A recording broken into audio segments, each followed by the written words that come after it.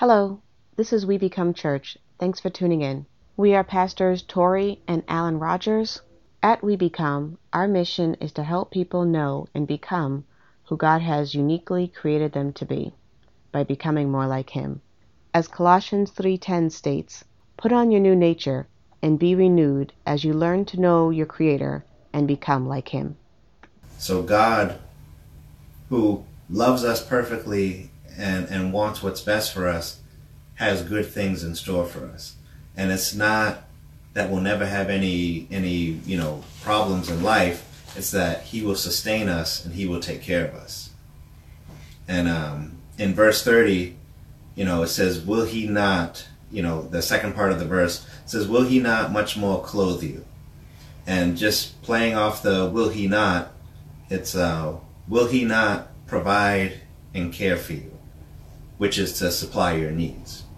And that brings up again Philippians 4:19. It says, and my God shall supply all of your needs according to His riches and glory through Christ Jesus. God owns everything. He owns the cattle on 1,000 hills, which is a familiar saying, and He owns the hills. So if God owns all that, and we are His children, and we know He loves us and has what's best for us, what will He not provide for us if He knows it's a need of ours? Will He not sustain and keep us, supply enough to keep you going? And the scripture that came to mind with this is Isaiah 41:10, the New King James Version. Fear not, for I am with you. Be not dismayed, for I am your God.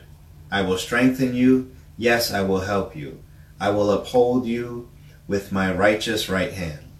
So God has got us. God will keep us no matter what's going through, no matter what job you've just lost. God is with you. The job you have, God is with you. The food you have in your house, He is with you. The food you don't have, He is with you. God is with you. He will sustain you. He will keep you. And will He not flourish, help you to flourish, supply more than enough? Even the things you think with a lily, it doesn't just stay the seed form. It starts to grow, and it grows to where God has for it to grow. And it's the same thing with us, because if we just took in the bare minimum nutrients, that wouldn't be enough to sustain us. But God provides more than enough, because He's just such a good God. He's such a good Father, and He takes good care of His children. The scripture I have is to go with that is Psalms 37:25. This is David speaking.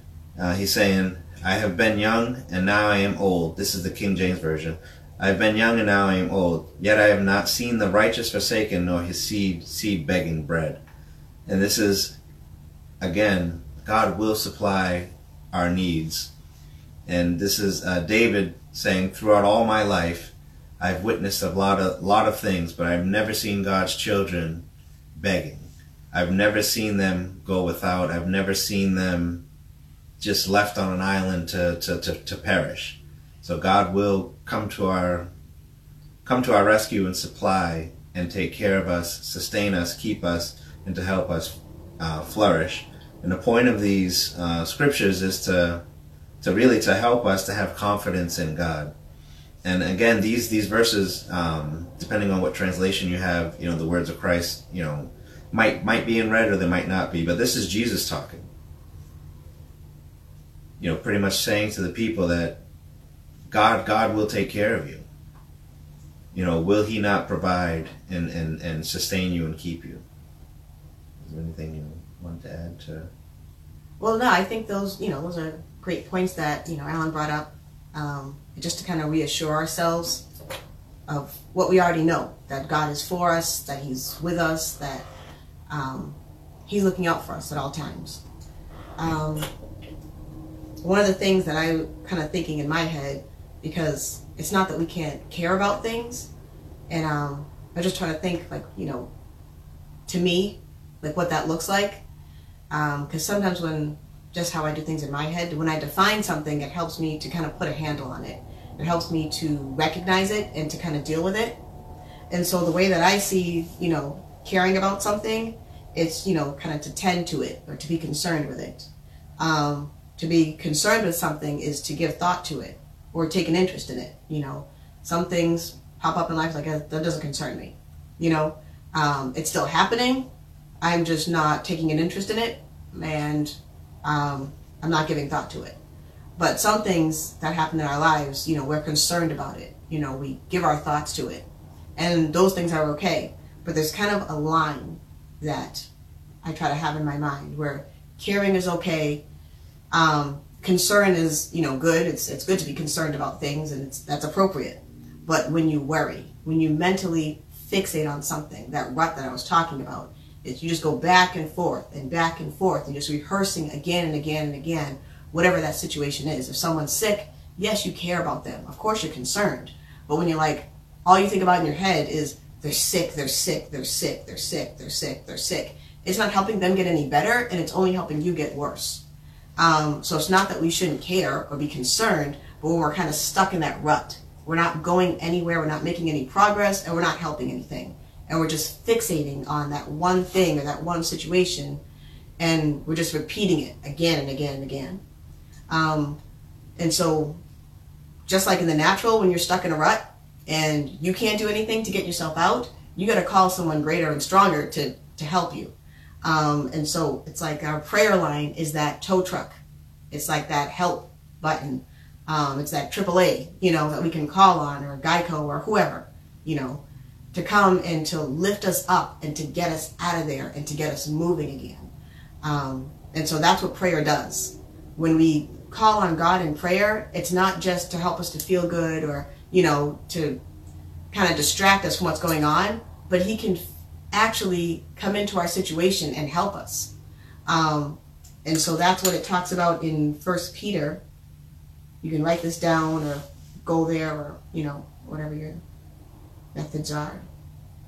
1 Peter chapter 5, verse 7 says, "Give all your worries and cares to God, for he cares about you." So it's not just saying, hey, be irresponsible and it's someone else's fault.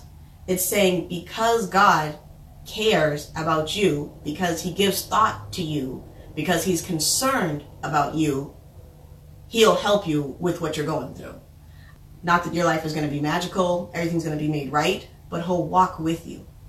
He'll take you through those difficult times. So when you catch yourself worrying and crossing that line from care to concern to worry, where you're just fixated and you're just going back and forth and just replaying it and replaying it and replaying it with no way of moving on or even functioning where you're at, call that tow truck.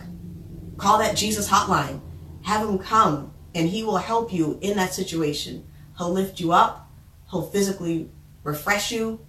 He'll mentally restore you. He'll give you that peace that passes all understanding that only he can do. And he'll help you to move to a place of function even in your time of trouble. If you stand on his word. And like Alan was saying, without question. Instead of going over those questions of the, why, that's a rut. But if we go to the place of what, that's when God can help us. God, what do you want me to learn from this? God, how do you want me to function in this situation? God, what can I do to make things better? That's when you're actually bringing help to the situation and, looking at things in a positive perspective and putting things in their proper place of surrendering to God, because we can't do it on our own. As the first passage says, who of you or any of us or anyone that's ever existed, just by thinking about something, makes it better? No one that I've known or seen or heard of. So with all our worrying, with all our consuming mentally, it doesn't really benefit us. So it is something that, it happens from time to time. I do it. He does it. Some of you do it. It's not that, we're immune to it, but when you catch yourself crossing that line, call for backup. Get some help. Jesus is there, and he wants to walk with you through whatever it is that you're going through. But you got to give your cares to him. He's not going to snatch them. But if you cast your cares on him, knowing that he cares about you, he'll walk with you through your situation. Amen. That made me think of, take my yoke upon you, because my yoke is easy and my burdens are light. Cast your cares to the Lord because He cares. And it's not that this is something that we've perfected or that anyone that I know of has perfected, but this is a desired goal. And different people are in different places with this. For some, it's maybe easier for them to surrender and to give things to God, and others might take a little coaxing or convincing or might need a little more time, surrendering things and giving things to Him. So it is very important to pray, but it's also important to surround yourself with good Christian people who know you well enough to see that, hey, you've been off, you haven't been yourself. What's going on? Is everything all right? I know your dad is going through this, or your mom, or, I know you've just lost your job. Like, how are you doing? And it's not that we should be these robots who don't feel anything, but we can't allow those things to take over and consume us and to control our lives. So it's important to pray, but also surround ourselves with good Christian people who will help us and encourage us. Then also, once someone has helped you or God has helped you through a situation that you found really difficult, or that you found yourself being consumed with anxiety and fear about, you can help someone else. You know what I was really worried about when I was laid off? And for those of you who are laid off, I've been laid, with the last 4 jobs I've had, I've been laid off from every single job. Varying different reasons, companies relocated, closed, couldn't get funding, lawsuits, but God has always provided for us and taken care of us and helped us to pay our bills, eat, and do the things that we like to do. Yeah, we've had to cut back in certain areas, but God has kept us and sustained us through that time. You gonna say something? Yeah, it's just seeking God. Everybody needs help, and God is there for us. But if we don't seek that help, we're not going to get it. You can worry if you want. You can do a cost-benefit analysis. Don't just take my word for it. Do it for yourself. Okay, well, this situation is out of control, and I'm worried about it. What is this worrying doing for me? I pray what you have heard has helped you better know and grow in God. I pray that you would take the time to examine yourself, pray, read God's Word, and see where there is room for you to improve. And I pray you would start that process today. God bless.